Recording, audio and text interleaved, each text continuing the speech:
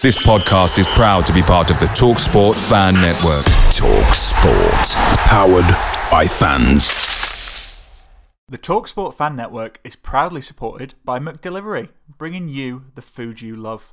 McDelivery brings a top-tier lineup of food right to your door. No matter the result, you'll always be winning with McDelivery. So the only thing left to say is, you in? Order now on the McDonald's app, and you can also get reward points delivered too. So that ordering today means some tasty rewards for tomorrow. Only via app at participating restaurants. 18 plus. Rewards registration required. Points only on menu items. Delivery fee and terms apply. See mcdonalds.com.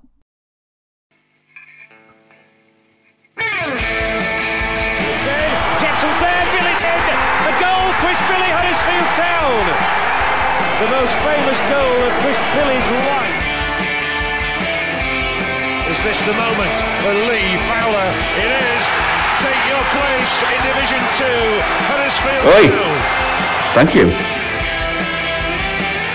Ruby and Steve Simonson's boots now.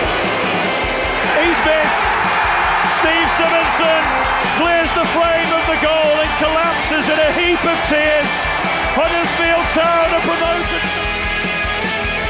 Mustafa Schindler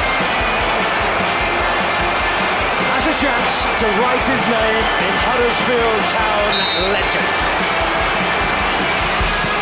And he takes that chance!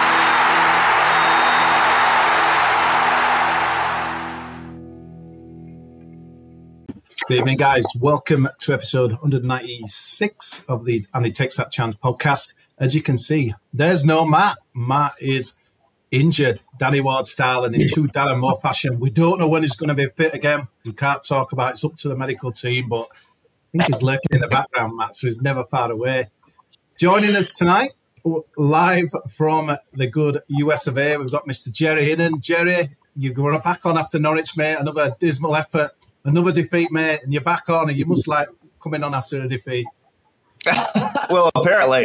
But the nice thing is, yes, we are coming on after a defeat, but we've got two actual positive performances. Well, in some ways, even there were some positives from the Leicester performance. It's not as bad as it could have been. It's definitely not like coming on after the Norwich loss. Like that one, it was a struggle to find positive things to say. This one, at least, we can go back. We can talk about Blackburn. We can talk about the performance against Borough.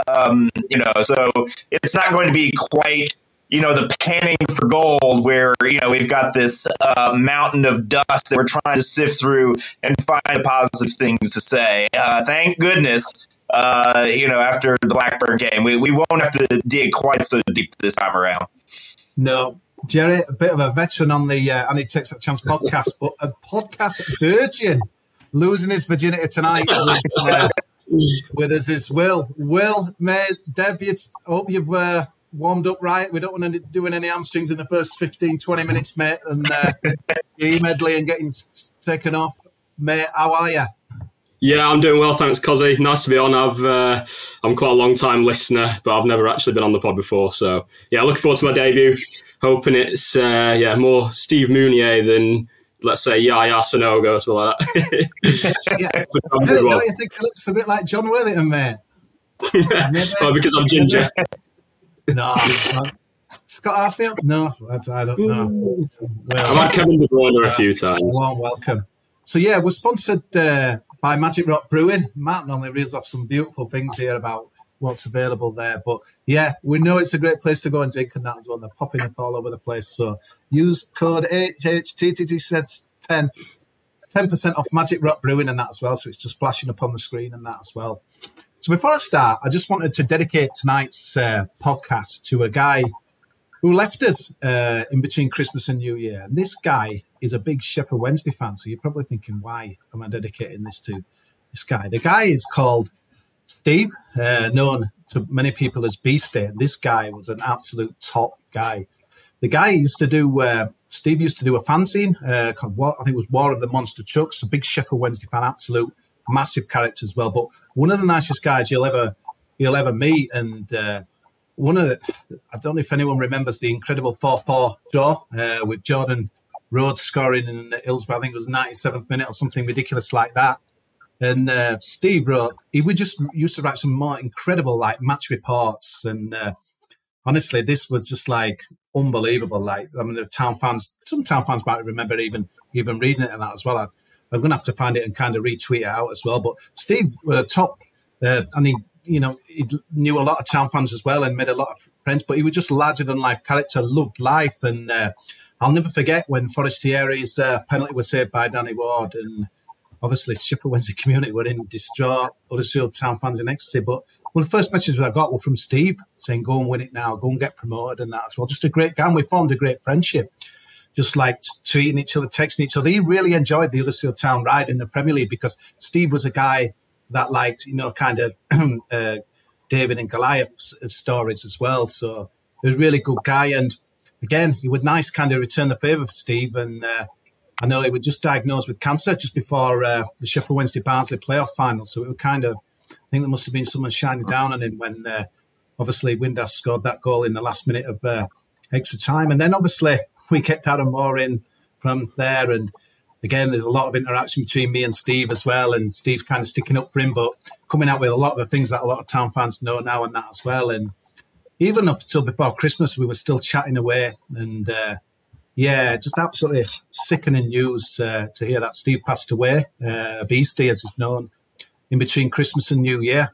And he was that well thought of that even Sheffield Wednesday's official Twitter feed put out this beautiful tribute to him and that as well. And there's Steve like at the front of the cop, proper Wednesdayite there, great guy. And it's hard to believe, like, I'm just like texting him, tweeting him last week about things as well. And absolutely going, just a top guy. And honestly, I just think there's something just shining down in that. Obviously, bad news for us, but they won the next two games after Steve passed. And I just think like it's just a fitting tribute. And yeah, good, Steve. I'm going to miss our interaction, mate. We'll never know on Darren Moore. I think a lot of town fans have cast their own vote as well, mate. But yeah, if we can both get out of the shit, mate, I'm sure we'll take it. But as you say, mate, it's only football. It's not to be taken seriously. And yeah, cancer claims another great guy. So Steve, mate, if you're watching downstairs, I'm going to miss you, buddy.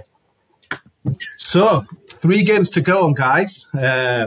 Obviously, yeah, well prepared here. So I've got some notes here as well. So it feels like ages ago I've done it this Blackburn game. And I've got, these are my notes. Blackburn 3-5-2, how shit they were. Injured 6 weeks. Played uninjured. Maxwell off Chapman. Thomas fired up. XG, 28 touches in box. But yeah, we kind of unravelled the game. But what a nice surprise going in, because Jerry, obviously you did the Norwich game, and I remember I was surprised you did a pod, to be honest, guys, because it was pretty much doom and gloom. I couldn't believe it when you popped up on a pod. I just thought, and then Dave obviously was on it as well, and you just couldn't polish the turd that day, could you? We were absolutely abysmal, and I thought Norwich were there a little bit for the taking, really, but as kind of a top pod, we just weren't good enough. So we knew these 2 games coming up over Christmas at home, especially, were massive, and my words, how brilliant at Blackburn were playing without a keeper that, on Boxing Day. It really helped us, and they were atrocious. But I think it's the first time, though, I were on Radio Leeds after just for a change, I like to go on now and again. But I think it's the first time we've deserved to win under Darren Moore. That's probably more out of the opposition, but I don't know where we kind of get cracking on this game, really. But I suppose let's start with the dramatic news of Maxwell going off, Jerry. What did you think? What were your initial thoughts when you're like thinking, he wasn't going to come on, and then you're thinking, Jesus Christ, we've got another great ginger like Will just about to storm on with his gloves, and everyone's hugging him, and I just thought, Jesus, is this season going wrong even more now? And he did well. When it rains, it pours. That was what I thought. We've already had how many players on the injured list going into that game? At least 10, right? Maybe 11. And now we're down. Maxwell's done a terrific job as the backup goalkeeper. He had kind of the one dodgy performance. I don't even remember who it was now. They all kind of run together where we were starting to talk about, well, maybe he might consider keeping the gloves on even after Nichols returns. And then, of course, he has the bad performance. But, regardless of that, going down to your third choice keeper is just, it's like, how much more can we add on to Huddersfield Town's injury luck this season, and particularly at this time of the season when there's so many games one after another. You want continuity as much as you can possibly get it. And now we've got a different voice in the back. A young, inexperienced keeper trying to keep our defense organized against a Blackburn team that obviously we all know they struggle in defense, but we know they got some talented attackers as well. It was just kind of a big heart and, throat kind of moment where it's like, oh man. But Chapman, obviously saw out that game really well, made a huge save against Burrow. No complaints whatsoever about Jacob Chapman and his performances over those two games. He, as well as Maxwell did, Chapman, again, just kind of stepped in, did his job, did more than, honestly, with the save against Burrow. Town, it feels like, I think, whatever complaints you want to make about the rest of the squad, they have nailed the goalkeeping this season. Have Lee Nichols and as your starter, and then have Maxwell as your backup, and then apparently to have Jacob Chapman as your third stringer is a tremendous bit of squad building at that particular position. Like I said, we can and will go into the troubles elsewhere throughout the squad, but goalkeeping has not been the problem. Yeah, I'd echo that, Jerry. I think when Chapman came on, I think it was about 40 minutes, and he took a few deep breaths and the players were hugging him, and I was like, oh, God, he can't be that bad, surely. And he took a couple of deep breaths, hoofed the ball up the pitch, and, there was no trouble there. And then after that, I think credit to the defence, because he really didn't have anything to do. I think there was a chance early in the second half where he kind of parried it onto a defender, went out for a corner. I mean, it was a decent ball in, so, not the end of the world with that. And then after that, I don't think they really tested him. Credit to the defence. And the Blackburn performance was, it was a really good. You would help yourself. It was like one of those buffets, wasn't it? On you have your turkey and that, you've got your leftovers, and just pretty minging and that as well. But let's talk about G. Medley in the first goal. Obviously, thanks to the keeper, I wrote his name down here because we need to give him a good praise. Leopold Wallstedt, awful and Swedish, I've put. So, but you know what, though? It does frustrate me that at times with Town, we get near the box, we don't, I know it's the old, buy a ticket, win the raffle kind of thing, but it was, obviously an abysmal day weather-wise. Has it ever stopped raining, by the way, since Christmas? It just seems to be raining permanently, but have a shot, greasy surface, and underneath it goes. I think back yourself. I think Edley just frustrate me a little bit sometimes. I know he's only a young boy, but back yourself, mate. In it goes. And, an assist from Sorba Thomas, who, again, over the Christmas period, probably maybe not as much as in the Leicester game, but I think the both games over Christmas, again, just continued his great form. But, we won up. And then Delano Bergsog, who absolutely outstanding, probably his best game in the Town shirt. I don't know if you guys agree. Yeah. I know listening to sometimes Steve and Dave's pod as well, because I'm one of the £5 payers as well, but I think there's sometimes a bit of an harsh critic on him and that as well. I think they think like we're just like bought off by some of his like flicks and tricks, and he doesn't do it enough. But I went on a bit of a rant, to be honest with you, on Radio Leeds after you'd be shocked to know. But like there were people saying, well, if you did that every week, blah blah blah. Mate, if you did that every week, you'd be playing for Bayern Munich. It'd be maybe Tottenham or something like that. He wouldn't be at Huddersfield Town, so that's why he's with us. But mate, honestly, if it weren't for Delano Bergsog, we would be under that dotted line by now, in my opinion, as well. And I thought he was brilliant. And the one thing as well, mate, in football, it's you won't believe it. The last couple of years with some of the just we've watched, but you're meant to get excited. You're meant to get entertained. You want to get off your seat. You want to think, oh my God. Obviously, we'll come on to Matos later on. He sounds like another guy who gets you off your seat. But we haven't got enough of them players. So when Bergsog in that Boxing Day game were like kind of running at guys and doing flicks and tricks, I thought he's on his game here. And it don't happen enough, and we know it. And Norwich, it were ironic, Jerry, they only a few days before, obviously, he had a bit of a spat with the fans, but everyone were all in love with him again. And he sets up Sorba Thomas, and again, an unselfish act where he's been criticised for his selfish act as well. So, Will, I don't know, I've praised Bergsog enough and frustrating that we can't praise him anymore because he's injured now. But it's he's been big on it for us this first half of the season. It must have been a pretty grim bar, really. Huge. He's been the talisman for me so far. Him and Sorba. maybe Hellick as well, but I think Bergzorg's just got that stature about him. He takes the game by the scruff of the neck. When he gets the ball, you often know something's going to happen. I don't know if we're going to come on to this, but the tackle on him was an absolute disgrace, I thought. A shin-high, cynical tackle. Stopped him. I wouldn't say it was, an obvious goal-scoring opportunity, but it wasn't far off. And the fact that he went to injure him and only got a yellow card from a Premier League referee on that.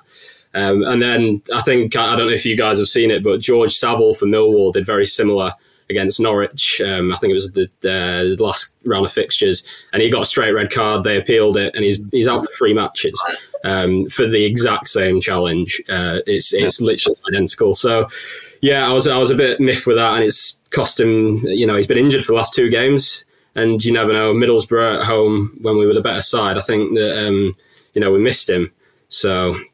Yeah, but I do think, Delano Bergzorg's huge for us. I think if we've got an option to buy, we need to do it. I think it's rumoured to be $1 million. And I think you've got to. I think in a good team, Will, I think he'd be out. I think he'd be even better. I think in a team full of poor, well, I say poor, but there's some good players, isn't there? But mostly average players. I think he'd be really good. And I think ideally, he'd be a man you bring off the bench, last 20, 25 minutes, win you a game, cause some commotions with because no one knows, probably you don't know what he's going to do and that as well. But I think, I know we're going to delve into the recruitment, and we've criticised the recruitment so many times on this podcast, but there's one they've definitely got right, Cherry, that's for sure. Yeah. Oh, absolutely. He got 2 points at least. At Sunderland, basically all by himself, just kind of pick up that loose ball that Headley brought up the field and, just kind of makes a goal out of next to nothing. He's been our most effective striker this season, hands down. Nobody's even close. Sorba, I think, would get the title of our most effective attacking player. But Bergzorg is the guy where you say, okay, who on Town's front line, who out of our attacking players is going to get on the ball and stick it in the back of the net? Delano Bergzorg is the first guy you're going to bet on every single time. He's been a terrific player. I do think in terms of squad building, there's a little bit of an overlap with Koroma, but he's been the better option, I think, over Koroma. And, Koroma, I think, is due for a goal. He's now hit the bar twice in the past 2 games. He's going to get himself one here in the very near future as well. And in some ways, it's nice to have 2 of these kind of guys that, you just kind of wind them up, put them on the ball and let them go. And particularly in a team like Towns that is not going to do a lot of kind of slow build up and need some guys who you can say, well, maybe they'll get us a goal out of nothing. As we saw, again, at Sunderland, where, Town were definitely not in control of that game. They were not generating lots of chances, but they put Delano Bergzorg on the ball. He got a goal and they won the game and got 3 points that, I think a lot of the XG figures would have said they didn't even deserve the one. So, that's the kind of talent he has. That's the kind of impact that he has, particularly on this Huddersfield Town team. And I don't think that's going to be the last time we see that this season. I think there are going to be other games where Bergzorg, creates something that's not necessarily there and gets Town a result that they don't necessarily deserve. And that's something that this squad, I think, desperately needs. Yeah, but he played on injured from what I've been hearing, so that's just poor from, I know if he wants to play on, he were having a big game, but could cost us. And again, nothing. This is, I think, what's frustrating with Darren Moore. Where did you start? He couldn't even write a book. But one of the things that really frustrates me, you don't get to know any timescales with anything, does he? When he's coming back injured and stuff like that as well. So, yeah, I think he's being taken for a scan. And he could be out for a month, which would be a big blow for us as well. And I mean, he's not even a striker, Jerry, but he's been asked to play, in that role. And I don't think he's let anyone down. I think, if you're doing a kind of a player of the half year, you probably put Ellick there, Thomas, and I don't think Bergzorg could be far behind mate and that as well in a, but he was really funny because I were defending him big on Radio Leeds, and then Oggy kind of butted in to the conversation, said Rich is just that like Dutch players, and he kind of reeled off Janino Bakuna and people like, Dean Gorey and going back even further and stuff, kind of saying, they're just temperamental and he kind of the passion as well. So the fact that he like had a bit of a tete-a-tete at Carrow Road with the fans, you know what I mean? There's someone who gives a shit there, mate, and that's what we need. Right. We need more of these kind of players. So, yeah, I was pleased to have it see our day in the sun, and I'm going to kill the back now. And at the end of the game, he came over with his shirt and gave it to a little lad at the front, and that's what I thought were nice. And then singing and dancing with the Cowshed Law at the end. So really good. So pretty gutted. And we'll move on to Middlesbrough in a minute, but proper gutted not to see his name on that sheet. And obviously we'll come on to that in a minute as well. Will, I want to ask you about David Kazuma, because he went to wing back for this game and he's obviously carried on playing there as well. And again, I think, you know, rudely missed him off there as kind of one of our better players this year, but it's not probably his preferred position, but he's got a good engine, mate. Obviously, he likes to tackle. Passing's a bit hit and miss, but I don't think he's letting anyone down in that position, has he? He didn't on Boxing Day. Yeah, no, I agree. I think he's done a good job there. He's, he's a high energy player and he can put a tackle in. And I think I almost prefer him there than midfield. I think he sort of gets at the left hand side of the opposition quite well, and he can, pass the ball a bit better than someone like Matty Pearson. I know Pearson plays right centre back or right back, but when he gets the ball in a system like this, you basically know he's going to punt it long and we're going to lose the ball. Whereas with someone like Kasumu down that right hand side, he tends to kind of pick out a striker, and helps with that sort of pattern of play that we've got going at the moment. I saw a thing, I don't know the exact stat, but when we play Wiles, Hogg and Radoni as the middle three, we tend to get a result. I think 4 of our wins have come with that midfield three. And when others are involved, which obviously has to include Kasumu, I don't think we've won a game, maybe won one. So, I think at the minute he's good there, right wing back. Ideally, we can bring someone in that is a natural right wing back, but I don't know how realistic that is. I'm happy with Kasumu for the time being. Put it that way.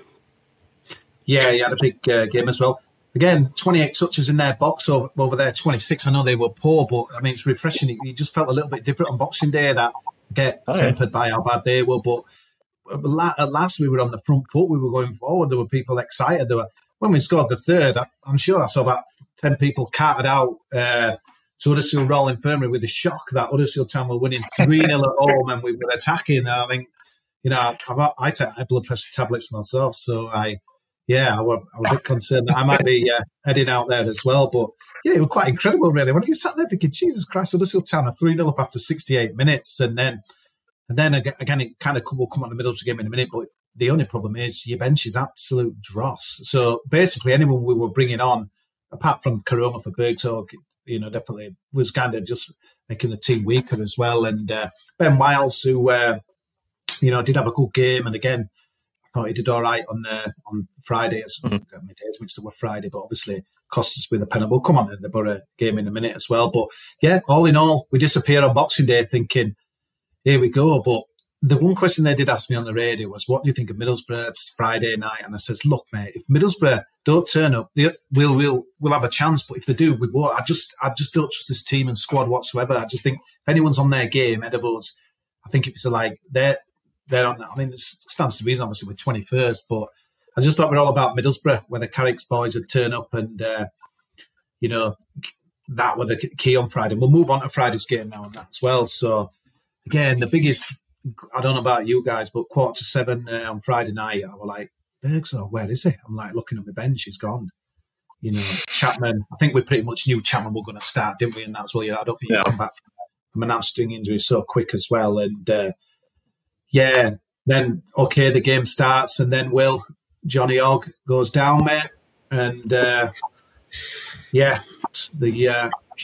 signal's given, and off he goes, mate. And it's just honestly, what is going on this season? There's a few people in another WhatsApp group that I'm on kind of thinks there's something more sinister in it. I know we've had other seasons before where different managers, different trainings, injuries, did Warnock run him into the ground, blah. I don't know what you could put. What is going on, mate? Injury number probably 11 was that, wasn't it? Hogs up. And it was poorly though, wasn't it? I think it was an illness rather than an injury, which obviously kept him out as well at Leicester yesterday. But it's always a blow in it to see your captain go off, even at his ripe old age of 35, mate. Yeah, I think I was going to mention that. I think it was illness rather than injury. So, but obviously ruled him out of the last game as well. Yeah, it's one of them. When it always seems to be the case when you're doing poorly, everyone goes down injured. Everyone's ill. No one wants to play. When you're doing well, when in past seasons when we've done well, we've barely had an injury. So I don't know if it's just luck of the draw, if they're being overtrained, or if, like you say, maybe some more sinister players are dipping out. I mean, I know Warnock had a go at our medical team when he first came in about Danny Ward. Danny Ward hadn't played for a while.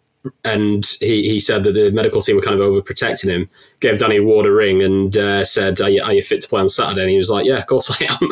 So sometimes I think maybe they're overprotected. But like I say, it does seem to be the way at the minute that everyone, they're dropping like flies. Having said that, we have had more of them back recently. And in turn, we have been seeing better performances. So maybe we've had our bad luck with injuries and it's about to get better. And if it does, better players to choose from, hopefully upturning results. But yeah, we'll have to see. The thing is, Will, though, that the game, we kind of followed on, didn't we? I thought there was a good atmosphere in the ground. And again, I can't believe I'm saying this, but we were on the front foot. I think we had 16 shots to their 9 at the end. 25 touches in the box, Chrome at the bar, I think it was.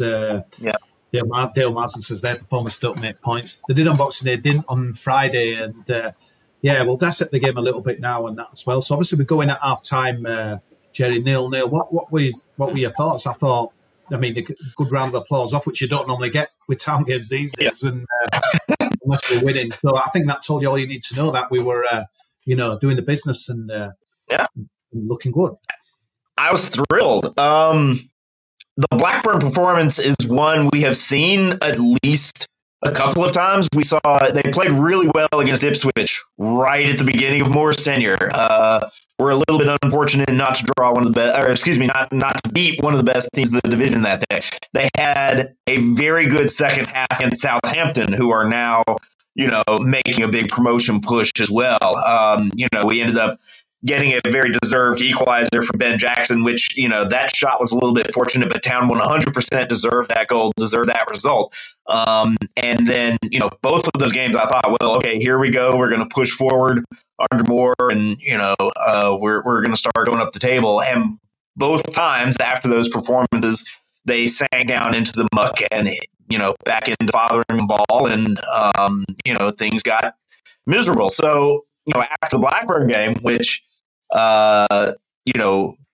Sorba's goal in that game, the second one, the third one is awesome, but the second one where it's like, okay, they have truly gone for it. They are in control of this game. They better win. I'm fully in belief that they're going to win this game. That was the most excited I've been watching this team since Rudoni scored beat West Brom at the beginning of the season, right? And that was early September, late August. Like, it's been a long time since I've had that kind of rush of joy watching Huddersfield Town. And it's like, okay, let's build on this. I don't want to go back to this Norwich performance or this Preston performance or these other sorry, miserable showings that we've seemed to have every time they've started to take steps forward under Darren Moore. And so that first half against Borough, even though, obviously they gave up the ridiculous chance that I still can't believe Jones whiffed on there in the first half. It's kind of like, well, I can't say Town deserved to be ahead after giving up that chance. But first of all, credit to Yuta for getting back and actually clearing that ball off the line. A lot of players would have quit running after that. They would have just said, well, that's in the back of the net and quit. Yuta kept running, and when Jones whiffed, Yuta was there to actually clear it. Second, Karoma did hit the bar. Really unlucky. I think he's on his left foot rather than his right, which is a little bit unfortunate if we just sort of do the mirror image and he's on the other side of the box. I think that ball goes in the net 10 times out of 10. But they played well. They went after Borough. They were playing a talented team at home, and they were on the front foot. Whether they were down 1-0 or tied or up, that was a performance I wanted to see. It's like, okay, they didn't just have 45 good minutes. They didn't just have 90 good minutes. We're now on 135 good minutes, right? And that's a huge difference. Like, it really felt like, okay, they're building on something now. That, it's not just one good showing. That now we're one good showing and a half through. It's different. It just felt like things had changed from the Norwich game. I don't understand how they changed between the Norwich game and the Blackburn game, but it felt like finally things are changing. Yeah, it did, Jerry. And you know what? But the town in you knows that as well as it's going, and we just have an habit of this. We'll move on to Leicester after, obviously. We seem to concede goals like first 5 to 10 minutes of the second half, and there we go again. I'm thinking it was such a bad goal, and I think he's probably got him in Nakayama. Only Nakayama and Chapman will know. Was there a call? You're thinking if there was a call, then Chapman just leaves it for Nakayama. But in the end, they looked at each other. And then Josh Coburn hooks it in, and 2,400 Teessiders go. It's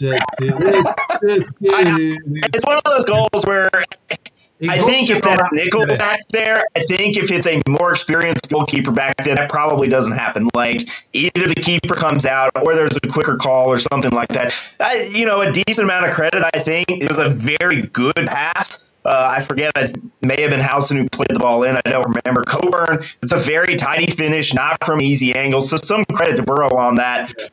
But I really think if we have, and this is not to have a go at Chapman at all. He's just not an experienced keeper. He just does not have the, I don't know if the word reps has crossed over into UK football vernacular, but he doesn't have repetitions, at this level where the ball moves as quickly as it does at championship level, where you have players who can make that pass and you have to react that quickly, to get onto it. And it just felt like if we had a more experienced keeper at that moment, that goal doesn't happen. It doesn't, but when you've got Robert Lewandowski lookalike in Michael Ellick, it doesn't matter, does it? And That's right. Incredible goal that on Friday night, Will. I don't know what you thought, but he kind of went in slow motion, didn't he? He just kind of swiveled and he just stood there. He didn't even run off to celebrate. He was just stood there like Cantona RP, just turned around and all of a sudden, I think obviously the way the Coburn goal went in, it was deflating because it was a header really from us, but Hellick gets us back 1-1, and then the crowd are pumped. And, Michael Hellick, what can you say, mate? Just ridiculous, isn't it? 6th goal of the season, that one. Smart finish for a big man. Oh, yeah. We should think about putting him up top because his finishing's as good as anyone in the club, honestly. It's he's scored since as well. We'll get on to the Leicester game, but, top scorer and... Yeah, if we put him up top, I'd look at it and I wouldn't even be annoyed. But yeah, I think it took a deflection, didn't it, to be fair? But like you say, it was like slow motion. He hit it. So I sit in the Riverside upper and I was kind of directly behind it. And slow motion in off the post. And from that point, I thought we had all the momentum.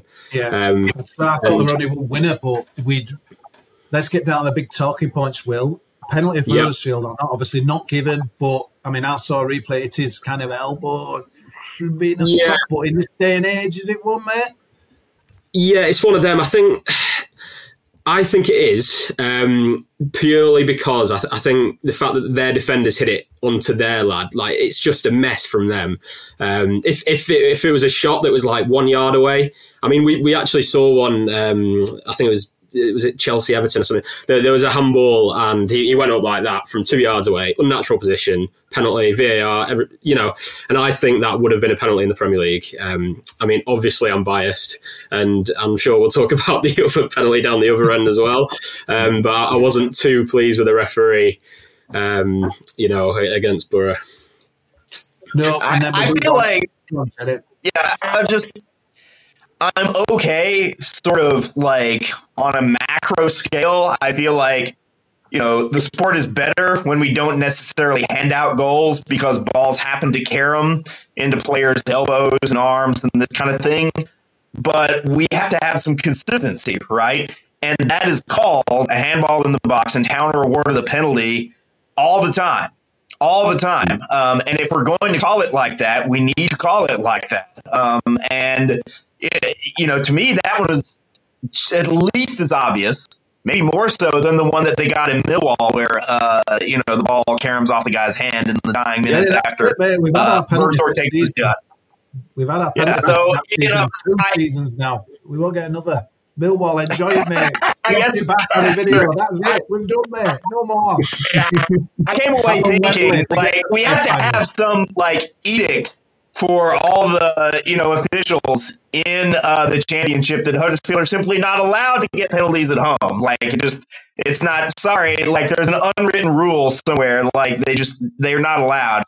It's really the only explanation for all of this, which makes, of course, the penalty given for Burrow later all the more infuriating. Yeah, I mean, obviously the big moment of the game, but I thought the big moment of the game was before that, mate. They made 3 changes, Clark, McGree and Engel, and we didn't make one. And you know what, mate? There were people texting me saying he's got to change it. Change it to what? The bench were a joke. The bench, man. There's no one there. I don't think it was even a good League One standard. I think he's struggling down there. Pathetic. And you knew before the game. And someone like Ben Wiles, let's move on to the penalty. He was knackered. He had nothing left to give. I know he's getting a bit of hammer in the comments. We'll read some of them out in a minute. But it's like, the guy was knackered, mate. He should have been off. But he came on. Yeah. And to be honest, mate, I keep changing my mind on this. I thought it was a penalty at the time. Wasn't so sure looking at the replays. But I'm just one of those who just thinks, if I can see why they give it, then without VAR, just see one of Spade tonight that got what a horrendous decision given, but they chalked it off. But I'd take us to the penalty will itself, because you've got Chapman there who could make himself an absolute hero, and he did just that. Yeah, just before that, I want to say I really didn't think it was a penalty. I thought the attacker saw his opportunity. Wiles kind of pulls out. I know he does put... Which stand? Where did you go? Where you sit? So I'm Riverside upper, so that was kind of directly below me, just after the dive from their left back as well. Just putting that out there, but I think it was Morgan Rogers, wasn't it? It's very clever, and they're probably all taught to do it these days. But he ends up horizontal with both his feet into Wiles' left leg, and I just thought the referee was just instantly gave it, and that's what it is with Town though. It has to be so obvious for us to get a penalty. Whereas, how many penalties have we considered over the last couple of seasons, like high boots or just soft stuff that shouldn't really usually be a free goal? For that for me was just a dive. But the save, wow, that's one of the best penalty saves I've ever seen. Honestly, easily for me, mate. It was sensational, wasn't it? And that as well. I know. Jonathan Elson, it just felt even sweeter. But honestly, there's only a town where this bloody voodoo thing can happen. So the guy ex-Leeds who's had his penalty saved and we're going, whoa, like that in front of him and giving him love. You just can't make it up what happens from that. You can't, can you? I mean, the first thing I said was just defend it, because Chapman didn't deserve that. I was shouting, please just defend. I'd had a couple of beers, to be fair, but I was saying, please just defend it, get it out, and then we go again and we might nick a winner. And obviously... Well, he get down onto the floor. You're not telling me he wanted to hit it like that, did... He completely scuffed it. It was a complete scuff. It's 100% luck. It's a terrible shot. He completely screwed up, and it went in 3 inches over the head of, I think it was Lees who was getting back. Like, he stuffed it into the one part of that goal where it was going to go in. Like, didn't hit the bar and bounce out. Wasn't low enough where Lees would block it. He scuffed it on the bounce into like a 6-inch by 6-inch window under the bar. It's I was sat next to Matt this game, and as soon as it were rising off the floor, I thought it's in. They're not going to get back to it. And I think it was Ellick as well coming back, or Leeds, and honestly, and then he went absolute wild, didn't he? Like running towards the riverside as though someone had abused his dad or what have you. And honestly, he just hurts even more that it had to be him after the penalty. That was a brilliant save, and we were absolutely on his knees, weren't we? And I think we had a little Udling came on, obviously desperation for Nakayama, and I think there was something just slid across the box in the Udling where I wouldn't say we're inches away. I think it was a little bit more than that, but that's all we had to muster. And honestly, we walked away like thinking, hang on a minute here, we feel like we're a bit hard done by. And I was speaking to a couple of Borough fans after I had a drink with them, and they were like, yeah, you should have got a draw minimum. But I was thinking, hang on a minute, they missed an open goal, they missed the penalty, and they've still beaten. And so, but I don't know, it just felt weird, man. It just depends how you look at it, man. It was a good performance. I mean, obviously, it's an infuriating game. Like, it's one you never want to lose where you get that save from Chapman. You hit the bar. Hudlin's chance late. It's a great ball from Sorba. We can say that at the very least. Like, Thomas just doing his thing again. Gave Town a chance there. Hudlin clearly isn't tall enough. He was a little bit taller. He'd gotten his toe on it.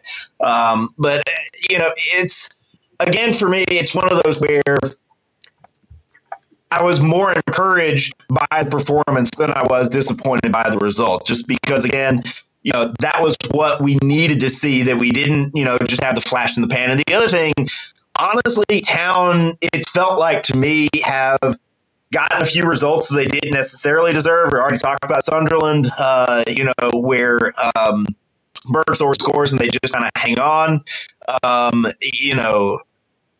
We had one earlier this season, the QPR win, frankly, was not encouraging, where, they played 10 great minutes of football at the beginning, put the ball in the net twice and then kind of hang on for the final 80 minutes. And I get Dale's point that performances don't necessarily make points, but over the long term, I would say that they do. If Town keep playing the way they did against Borough, they keep being on the front foot, they keep putting balls in the box, getting those touches in the box, creating the chances, I do think the results are going to come. And so, did it stink? Did it suck? Was it awful? Yeah. Having finished that game and not getting even a point out of it? Yeah. But, we've had so many games this season where at the end of the 90 minutes, it's just like, that was garbage. Against Borough, that was very much not garbage. That was something that they can build on. It's not like the Norwich game. It's not like the Preston game. One of these things is not like the other. And so, I think despite the loss, it's kind of still, I felt okay coming away from that. I felt okay even coming away from the Leicester game. I mean, we'll get to that in a minute. But even that one, it's been worse. That much we can absolutely say. I didn't feel okay, Jerry, because I just thought Middlesbrough were there for the taking, and you look at their result yesterday against Coventry, mate. I think they're not up to much this season, but it was purely the bench for me that did it. I know the penalty, etc., but it was embarrassing, really, and the Udlin coming on almost like kind of a sympathy vote. But just a quick one before we move on, I'll ask you that who should have been the edge of the box from the Town point of view? What do you reckon for the when it came out? Because he had a lot of time, didn't he? So am I being Tim here? I have to look at it again. I'll be honest. I off the top of my head, I don't know. No. It should have been Peckham. I've got to say this, Matt. So, Romani Edmonds Green is born in Peckham. And we are calling it Friday, Franz Peckenbauer. Oh, man. I know. We better move on swiftly anyway to Leicester. Yeah. Got on that as well. So, just gutted really on that, because I didn't think they were really good. And when the Middlesbrough fans are telling you that, we should have had something in that as well. But you know what, mate? Leicester City, I didn't want to bring myself to watch this game. I really didn't. The credit to those that went and that as well, especially at £35. It's a pretty disgusting price and that as well. But, I just didn't think we had any chance whatsoever. I thought we went. You know what? We played all right, I thought, overall.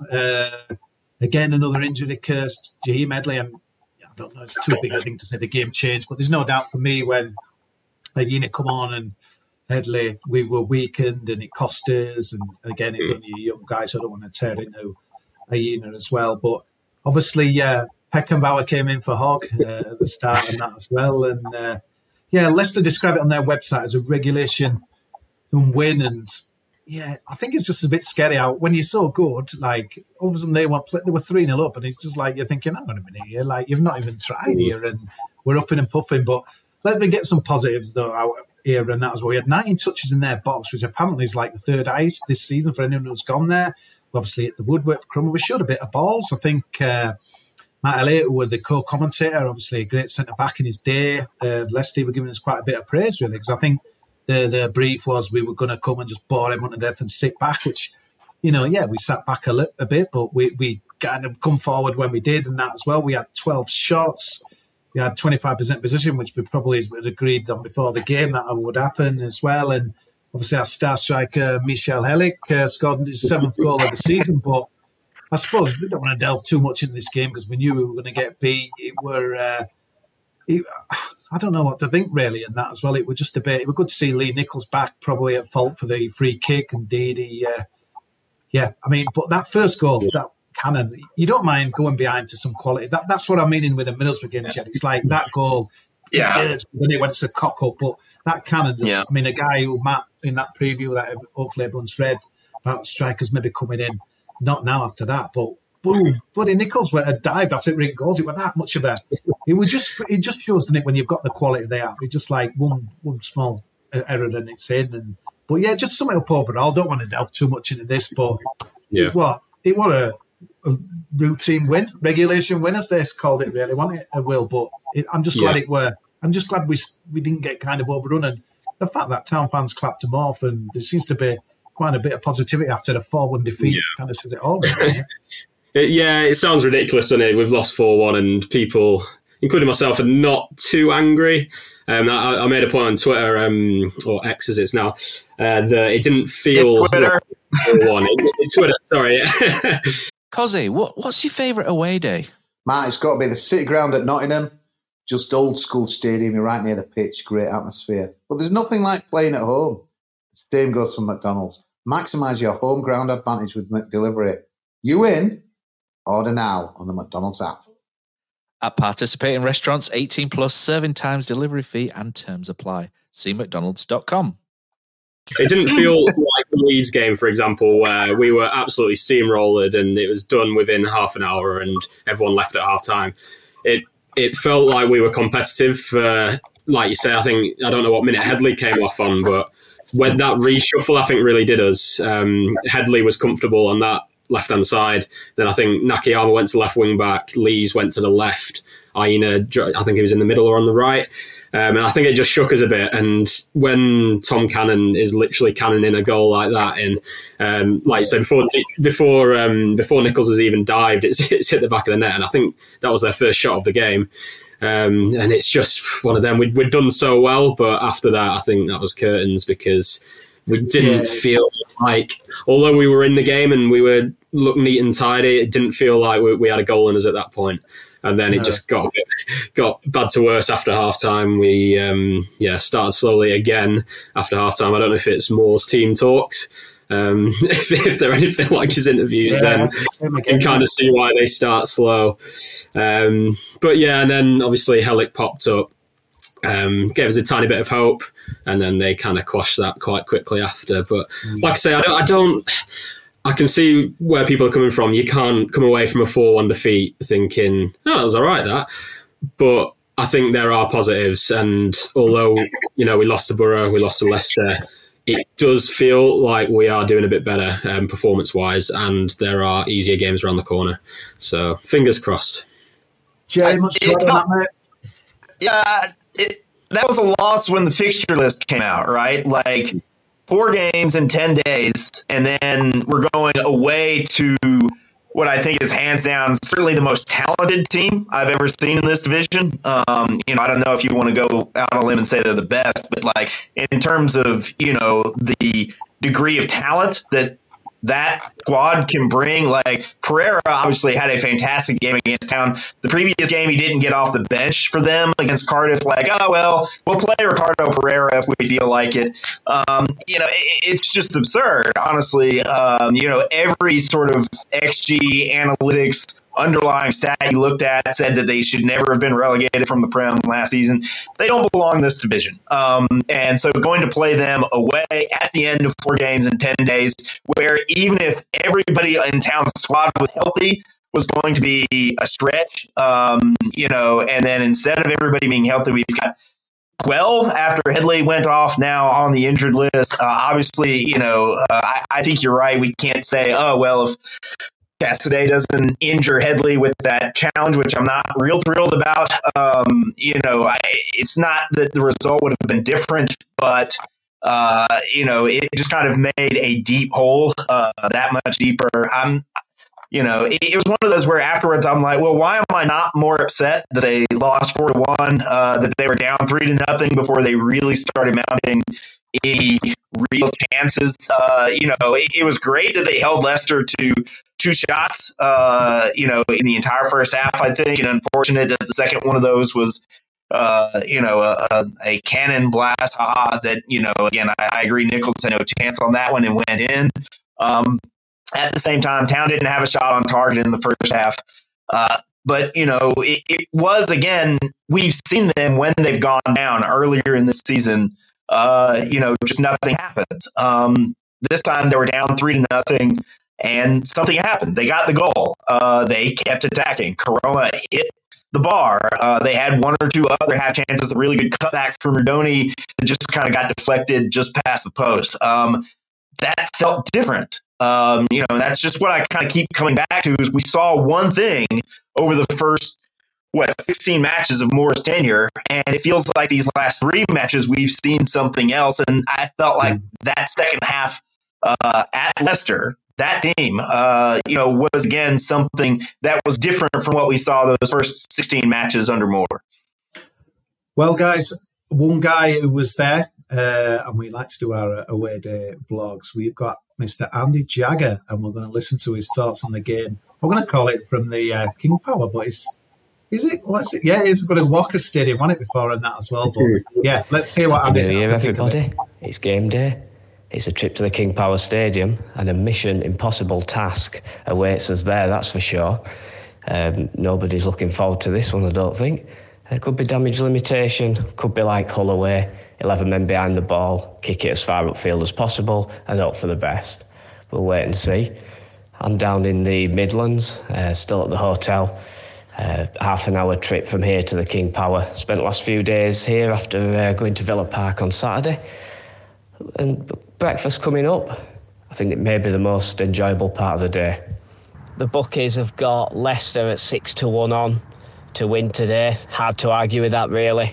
The current predicament as it is, with our injuries and illnesses and complete lack of any squad depth whatsoever, it's hard to see a reason why we could go to the King Power really and get anything today. But we live in hope. Town fans are a hopeful bunch, and I don't suppose we'd be going if we didn't think something may happen. But I think it is a long shot today, considering we obviously need Johnny Hogg fit. Bergzorg needs to play. We need some outlet on the counter-attack because it is going to be a backs-to-the-wall job today, really. It's a big ask for Jacob Chapman in goals. Baptism of fire today for him. He had a fantastic game on Friday. Backing it up for a young kid again on Monday at the home of the former Premier League champions is a tough ask for him.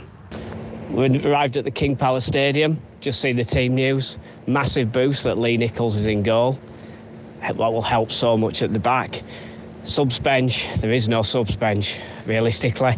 Just shows the weakness of our squad, unfortunately. And then you look at the Leicester team and the changes that they've made and the subs bench that they can still put out. It's actually quite frightening, really. But, hey, we'll have a go. As long as the players give their all, then we can't ask for much more, really. Got my daughter with me, Alice. She's going to give us our score prediction. What's your score prediction, Alice? 4-0. 4-0. I presume that's to Leicester and not to Town.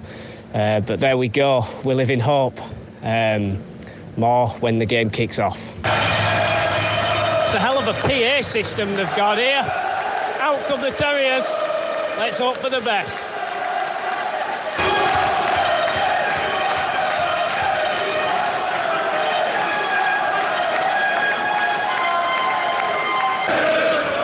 Been a really positive start from Town.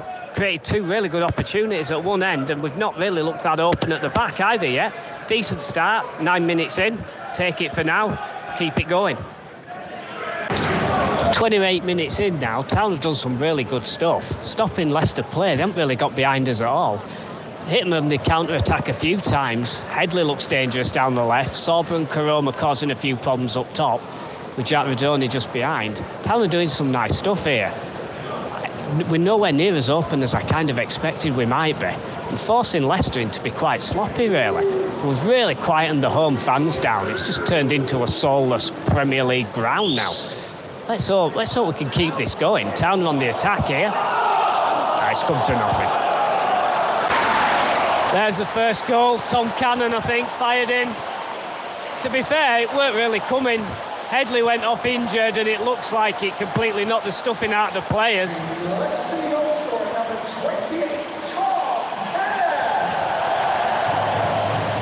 I didn't realise there were any home supporters here. They've just suddenly woken up, I think.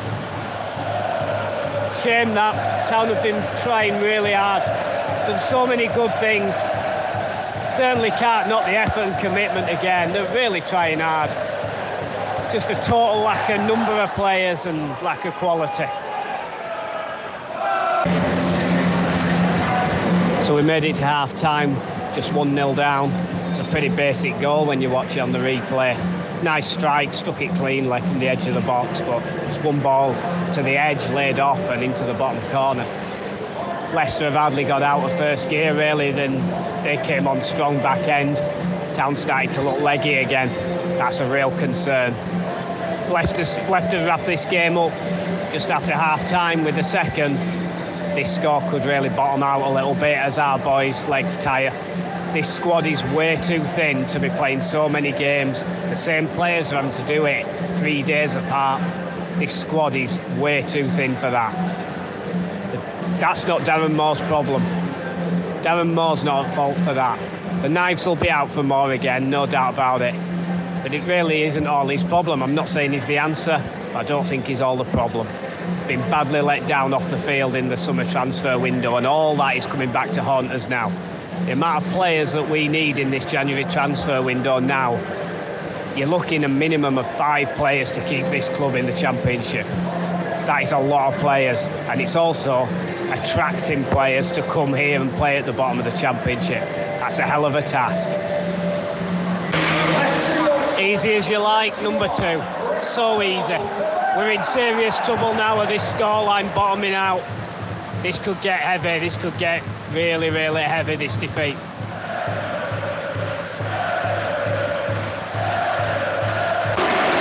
That's number 3. This is getting way too easy now. Tom Cannon just strolled in behind Tom Lees there. Quite frightening, really, what this could end up. Oh, hey up! We've scored. I think it was Josh Koroma, I think, just poked in there from the corner. Bit of a scramble. Town fans celebrated it like we've won the FA Cup. Something to cheer at least on an afternoon which was starting to turn a little sour.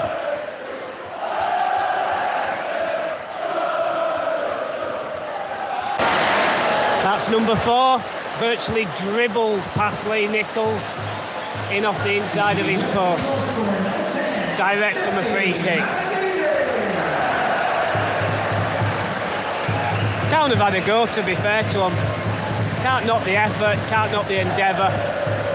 Just seriously not enough players. To be fair, it's been a decent effort from the players. They've kept the score down to a semblance of respectability. Town fans are keeping going, keeping their heads up. It's been a fair effort, just clearly not good enough to be competing with the likes of Leicester. And serious reinforcements need to come in and fast this next week to try and keep this club in the Championship. Relegation will be a disaster. Home now after the trip to Leicester. Shout out for Mikel Hellick, who scored the goal. Never stopped all game. Same with Sorba Thomas. The usual guys putting their heads above the parapet always. Good players. They just need some help now. And I'm hoping that with the owner and the board, this next month they can get their heads together and get this sorted, because they've really, really left this club high and dry with the lack of transfers in the summer. Credit to the Town fans that went today, probably about 500-600 I would have said. they never stopped singing. They tried the best to keep the players going. And we've all got to keep our heads up. It's only a trip to the Etihad next Sunday. That's one we're all going to look forward to, I'm sure. Quick shout out to Matt Shaw and all the guys at Takes That Chance podcast, do an absolutely fantastic job. And without them, we wouldn't have anywhere near as much to listen to on the podcast. They do a fabulous job. Credit to them. Thanks, guys. Keep it going as long as you can through these tough times as well. Cheers. Thanks for having me.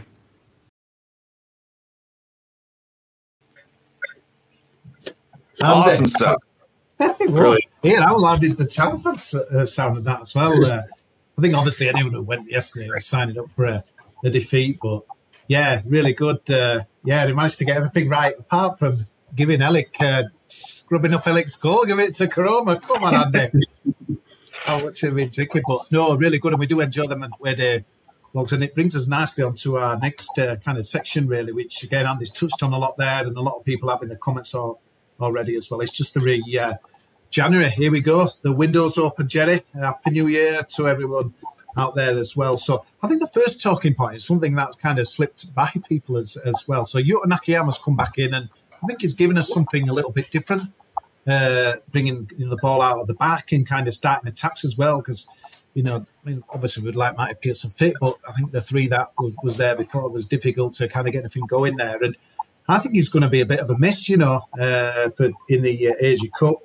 Starts, I think the group stages end on the 22nd January, the finals 11th of Feb. I mean, I don't know how strong are Japan compared to the others, so potentially you could be losing him for the massive 4 games, which we'll talk about after the kind of the transfer discussion. But it's, that's a bit of a blow, that, Jerry, all of a sudden, isn't it? I know the teams, I think Leicester losing a few and others, but I won't get the violins out for them with their big squads. But that's a bit of a blow, not quite, mate, isn't it? It's terrible. Why can't everybody be like us sensible North Americans and just run your continental championships over the summer? I ask. What's really so bad about July?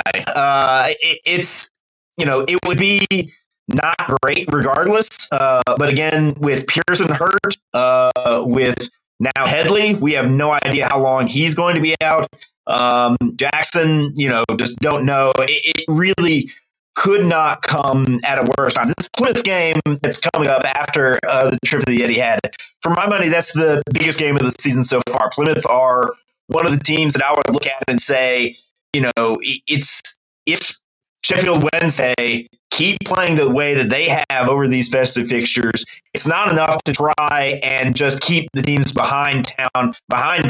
They need to try and catch up to some of the teams that are ahead of them in the table right now. And Plymouth might be the very first name, I would check off of that particular list. That game is at home. We've seen Town now hopefully have finally turn this corner.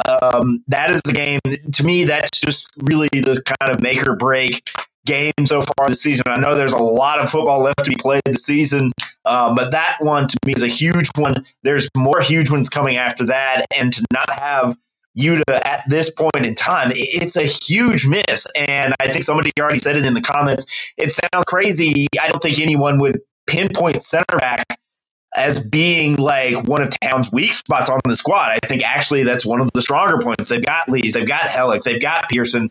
Edmonds Green can fill in there in a pinch, although we haven't seen him play there very much this season. We've got Yuta, which, as you pointed out, is definitely our best ball player out of the back as well. I think he's done better than I would have expected playing on left wing back at times. It's a huge miss, and I do wonder going into this transfer window if they spend a little bit on another center back because of it. Yeah. Andy said there that he thinks we need, I think, did he say 5 players? Maybe even, I think he said 5 players he thinks we could bring in. I must admit, I were at 3 quality ones. I'm thinking 4 now. Obviously, last year, I put that tweet X now, whatever it's now, like we're still haunted by the January window last year, and we got Humbo right, but the rest were a debacle. And how many do we need, mate? Or is it not about numbers, it's about quality? Because, we'll come on to Alex Matos, which is going to be our first signing unveiled tomorrow, it sounds like, as well, and that seems a step in the right direction. But where are the positions really, rather than mentioning any players really? Where's most important for you? Well, yeah, numbers-wise, I think we're looking at a fair few. We're struggling to fill a bench, and when we are filling a bench, it's all academy lads with basically no championship experience. So numbers-wise, you could make an argument for, 5, 6, 7 players. In terms of first 11 players, I don't think we're that far off. I think obviously we're lacking striker or strikers, so I would be looking to bring in 2 strikers. I don't think we can be relying on Ward, who's is injured all the time. Hudlin is not good enough. Harrott, has been injured. Have we got any others? I can't think of anyone else. No, Hudlin. It's diabolical, really, that we're in this situation. I'd be. Oh, do you know who I was thinking of? Jordan Rhodes. That's who I was thinking of. So 2 strikers need to come in for me, and they need to be quality. And I know they're expensive, but if we don't bring in a couple of strikers, then we're just going to keep on seeing this decent performances, as we've seen recently. Yeah, and not scoring goals. Well, there's supposed to be someone coming back tomorrow from a loan spell with us. So my hope is Brodie Spencer rather than Jordan Rhodes, if I'm being honest with you, mate. But me and Mike both, someone said to me as well, because I think Spencer had their captain's armband, I think, from Motherwell just before Christmas. So, and again, a full-back position, like someone said earlier, it's probably good. More doesn't reveal who's they're going to be fit and what have you. But, Ginger Cafu, mate, he's been out for so long. Was he even that good when he played in that second year after the playoff season? I won't want to pin me ups on him as well. So it's hard to know. For me, a ball playing midfielder is essential. We've banged on about it for bloody years, mate. And I'm hoping that we can get something out. Like you said there, centre back. And let's bring him in now, Alex Matos. So this is obviously, when Fabrizio Romano put something on his Twitter X page, mate, it's spot on. And I think John Percy in the Telegraph's confirmed it. So that's going to be announced tomorrow.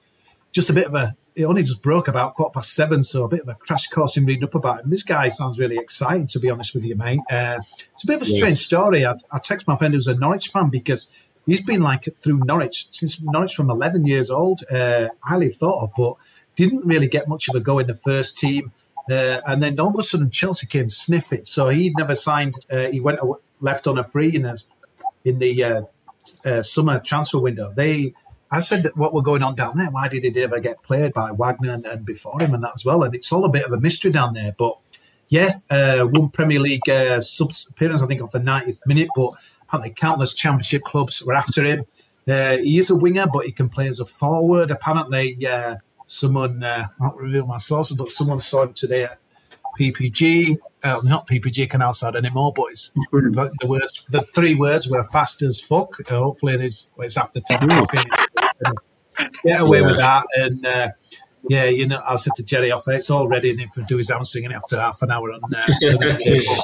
But you know what though? We're needing quality. We're needing weapons. We're needing people to be, to have a go at people. We just saw limited bits from Bergzog, and then you're thinking, wow, they're on the back foot of defenders. This guy he sounds a bit of a coup, to be honest with you, mate.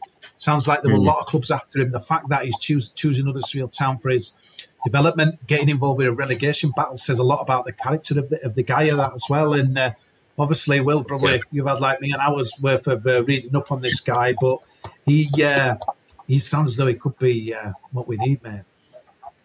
Yeah, absolutely. I mean, I'd be lying if I said I didn't know. Sorry, I didn't know who he was an hour ago, put it that way. But I've read the article on The Athletic, and usually when Fabrizio Romano tweets about a player, it's kind of, you can get a bit excited, can't you? I actually read he can play centre mid as well, so I don't know if that's where we're looking to use him. At the minute, I wouldn't say winger is the biggest issue we've got. I think if you consider, Thomas Karoma, Bergzorg, and then if we ever see someone like Pat Jones play, I think winger we're pretty covered. So I wonder if he'll be playing as kind of like a number 8, maybe instead of Wiles, or even a number 6. I read that he's quite like a strong tackler, so I don't know if he's going to come in a centre mid role. But the fact that he's been on Chelsea's bench for I think it's like the last 3 months or something, it says a lot about him if Mauricio Pochettino's kind of using him over some of the players that they've signed. How much have they spent? Like hundreds of millions, and he's getting, he must be impressing in training. So I think we could be quite excited about this one, but I'm not going to do the typical town thing of, pretend I knew who he was an hour ago, because I didn't. But he does sound really exciting. I think the thing is just we needed something to lift us a little bit. I mean, that Blackburn game's kind of fading fast, and the Sheffield Wednesday Revival will finish off with the kind of having a look at the relegation picture. But just a bit down in the dumps, really, wondering what you can get. And well, Jerry, you don't want to pin your hopes on a 19-year-old guy who's played 3 minutes off the bench for Chelsea. We need to cling on to any hope that we've got. And again, I'm talking about entertainment business, excitement. Yeah. We all know Darren, the most exciting guy to listen to. He doesn't exactly want you to, make you rush down and get your tickets, and his football teams up until probably that Christmas game has been pretty dull to watch as well. So finally, it looks like we've got a guy who's, we're going to be excited about. Yeah, well, not only that, he is an exciting player. What's really great, not only just about the quality that I think Matos is probably going to bring to the squad, which Town desperately need. I mean, in some ways, we talk about, do we need this position? Do we need that position? We need every position. We're filling our bench, with, B team players, guys who have struggled to get minutes at that level. We need players everywhere. Like, does Rhodes want to come back? Sure. Does Spencer want to come back? Hey, great. We've got a spot for you.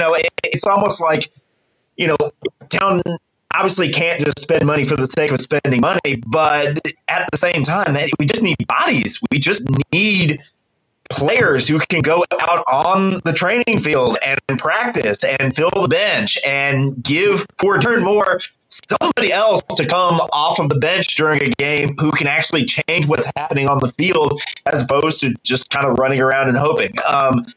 So Matos was great in that regard.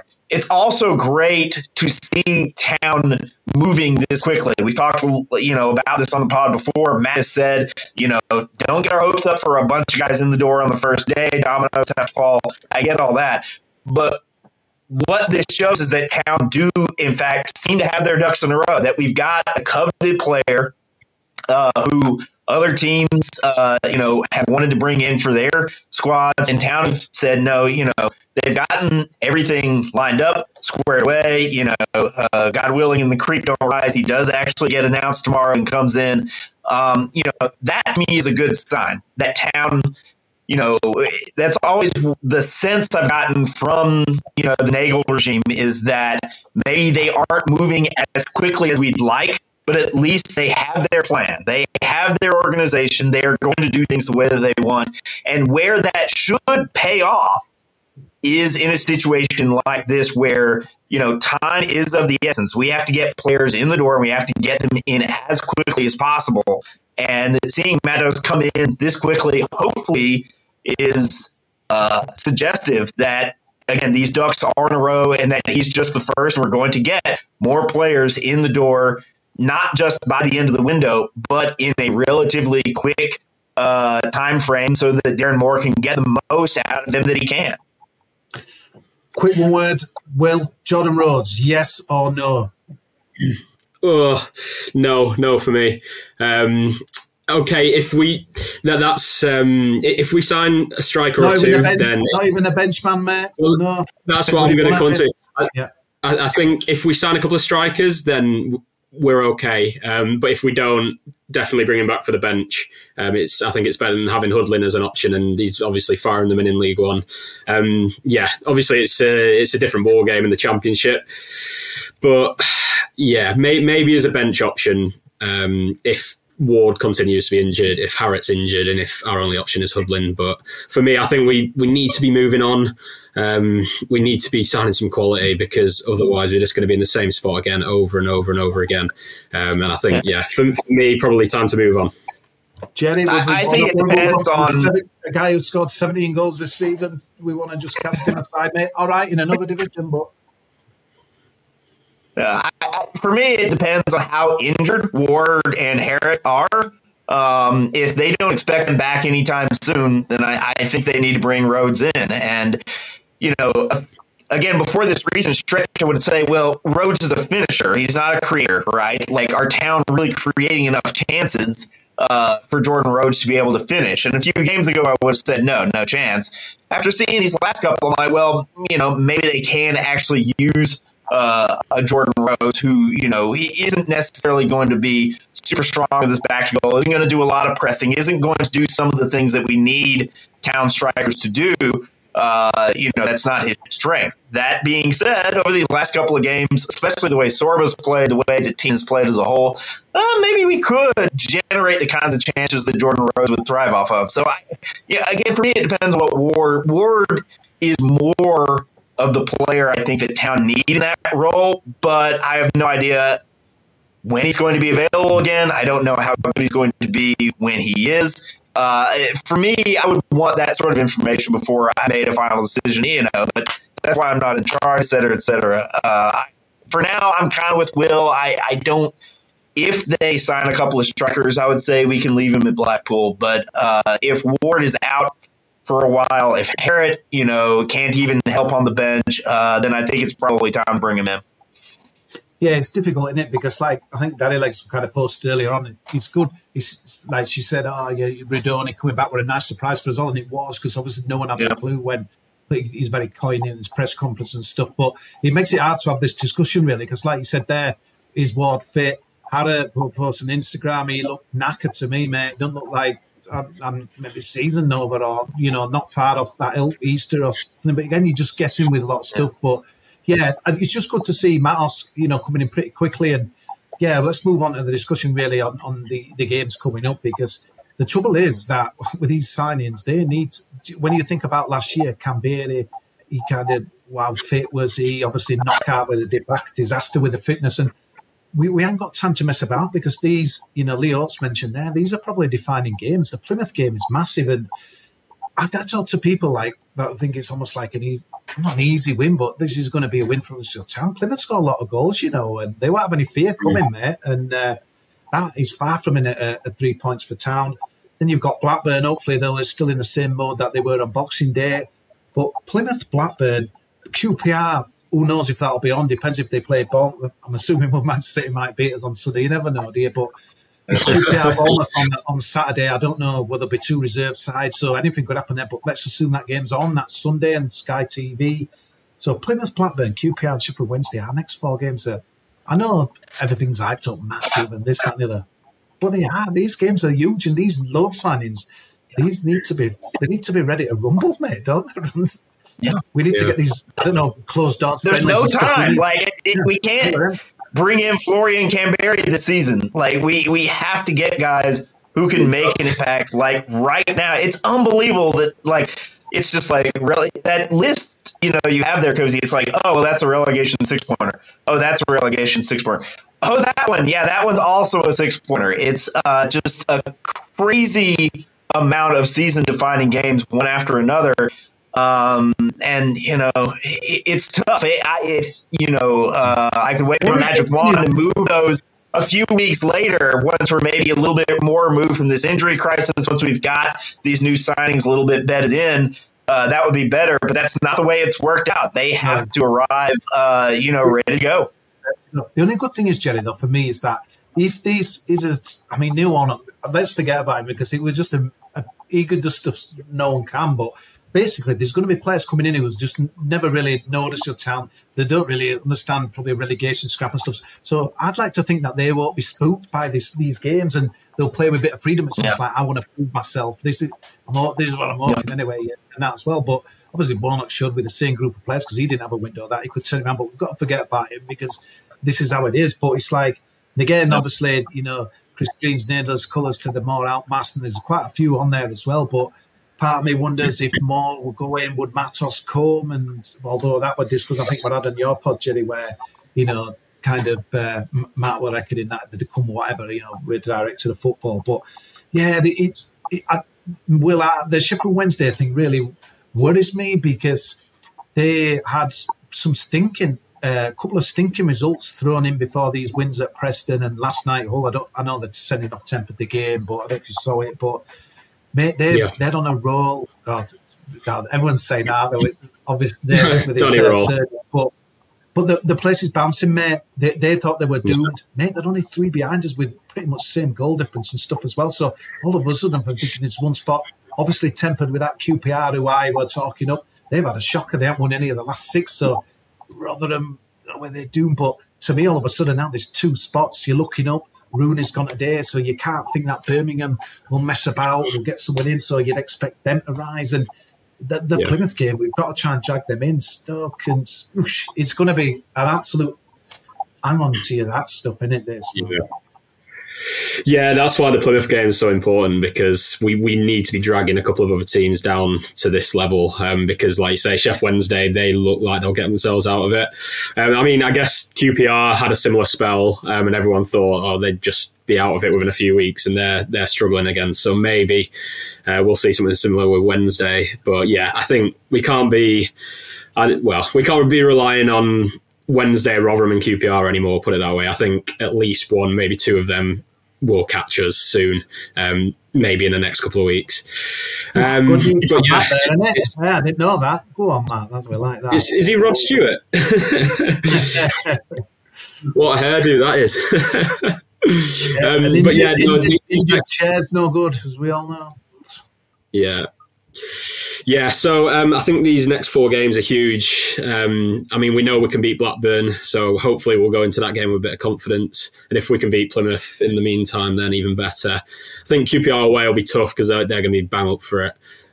But yeah, we're capable of beating them. And then who is it after that, Cozzy? Sheffield Wednesday after QPR, if that game. Sheffield Wednesday at home, yeah. God, they come thick and fast in these huge games. So that's going to be probably going to be a must-win. We won't mention that one after Southampton, but Southampton away. Jerry, what would you say to the people that are saying Wayne Rooney's gone with 2 wins in 17 or 15 or whatever it was? Darren Moore, is it 3 wins or 4 wins or whatever? What would you say to people that are saying we should be doing what Birmingham have done?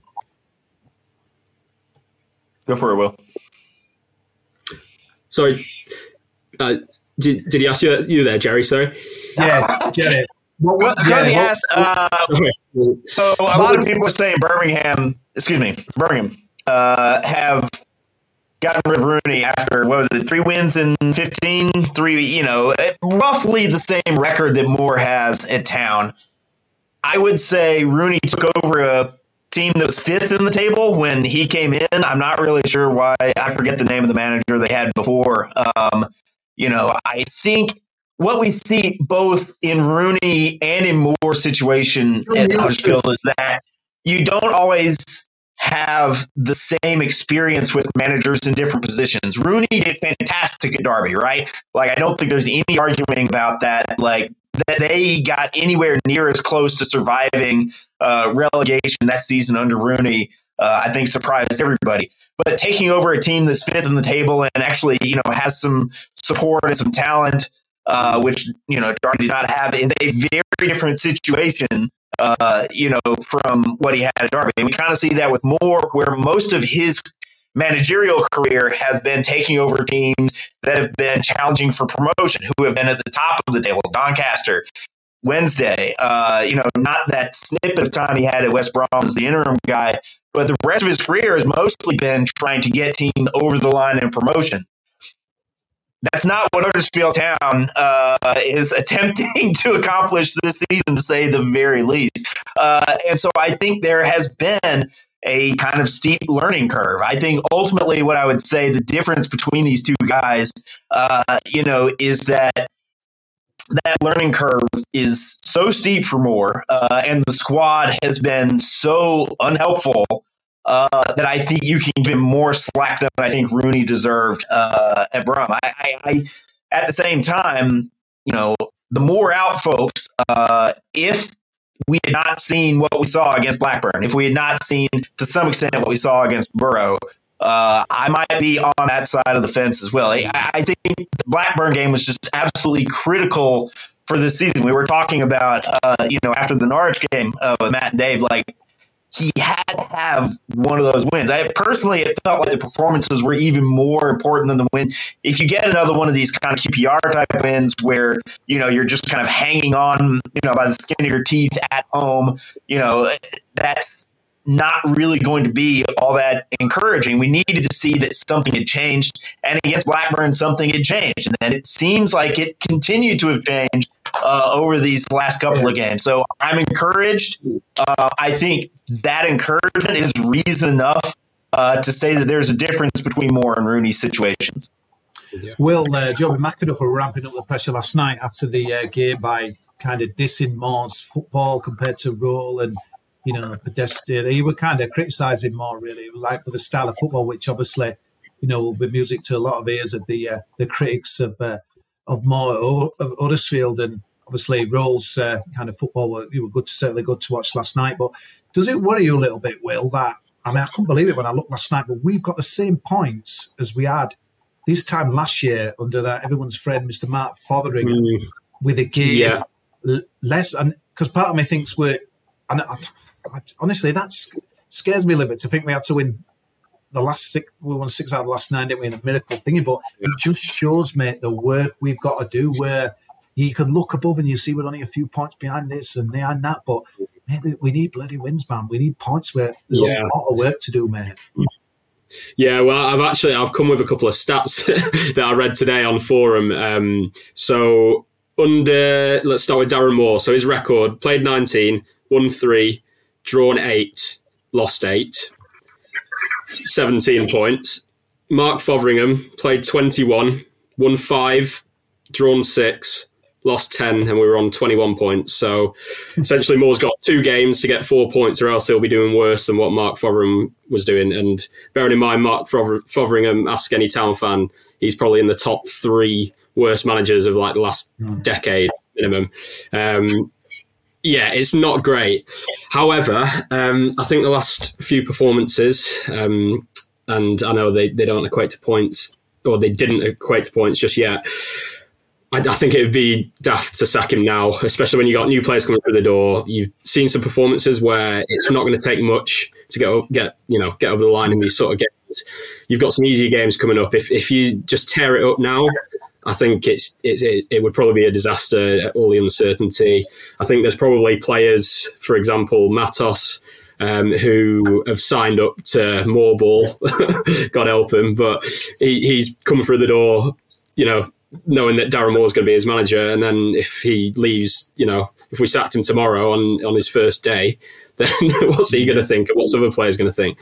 So yeah, the record's bad, but I have started to see some, I call them shoots of positivity. I think we're starting to see some decent performances, and I do think we can turn it around under Moore if we give him, the players and the tools, for want of a better word. Yeah, it's just a bit, this Manchester City game, I don't know how everyone sees it, but it's just a bit of a weird one, isn't it? Obviously, great day for people and people taking young kids and whatever to see. I wonder if Ireland will kind of be given a run out and stuff. Part of you thinks it will be a young team, but it's almost, for the older generations, like they'll wind it onto the Plymouth game, that's the game that matters, etc.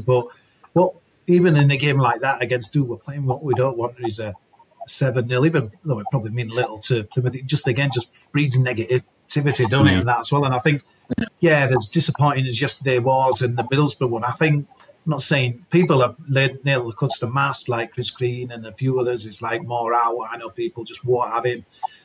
But I think people can see it's been a little bit better. So I wouldn't really want to get smashed on Sunday. But yeah, I think the main thing is out off the pitch really for me in the next week or 10 days. So let's hope we can get, a few people with Matos in and it's just Groundhog Year day, isn't it? Again, here we go again. And just seeing that Sheffield Wednesday, I don't know what you thought if you even watched it, but it just might have been the warm-up, the galvanising, the crowd, them going singing. And do you know what I mean? We haven't really got that love for Moore that they have got for Roll. And I don't know where the QPR thing's heading. Good to see from Matt there that, some big injuries there and stuff. But you look up, obviously, Birmingham, Stoke, Plymouth, we can drag into it. There's a few other teams in there, but I'm not looking at others, I'm looking at us. We've got to get us house in order. And like you said, when we can't even fill a bench, mate, and like you said, was it Jerry or Andy, I think it was Andy on the vlog, he's like, we're basically playing with 11 players, aren't we? We haven't got a bench. So, yeah it's poor, but yeah. And that's about it, guys. I think we've got an hour and a half, but we have 3 games to fill. So when I'm getting ticked off the map for being too long, and that's this league, that's it as well. But yeah, Will Sterling debut, mate, and that's bit of a key now at the mate off the bench, mate. And, yeah, let's hope he goes his debut anyway. Yeah, I never cease to be amazed with your enthusiasm. It's hard enough for me to drag myself 4.9 miles to the stadium, mate, but you're all them thousands of miles away, and you've got the enthusiasm let's hope Alex Matos will have when he comes in as well. But yeah, thanks for watching, guys. Thanks for listening. Thanks for your comments, and we will bow out with an American ending. So I'll see you soon.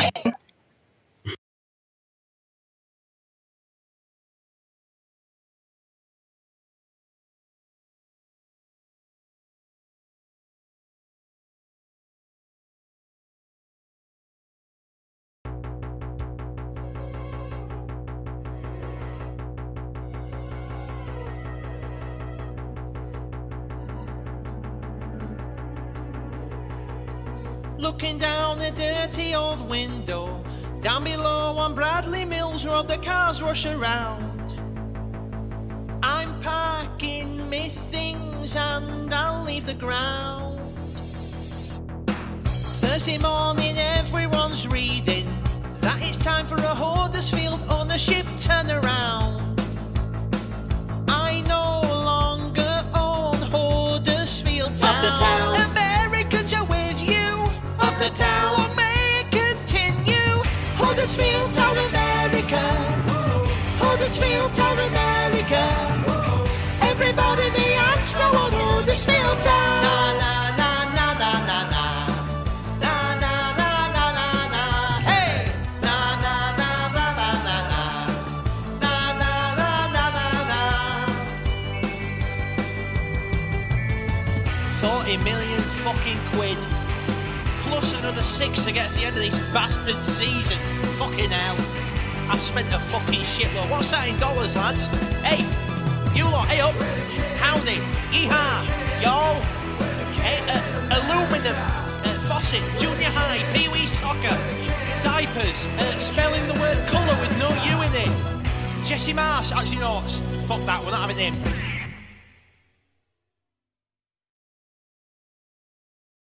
Lads, what's your favourite 90th minute goal?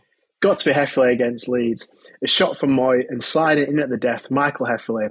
Great finish to the game. Shared with my family, only made better by ordering McDonald's via McDelivery afterwards. 3 points, McNugget share box, spot on. Order McDelivery now via the McDonald's app. You in. At participating restaurants, 18 plus, serving times, delivery fee and terms apply. See mcdonalds.com.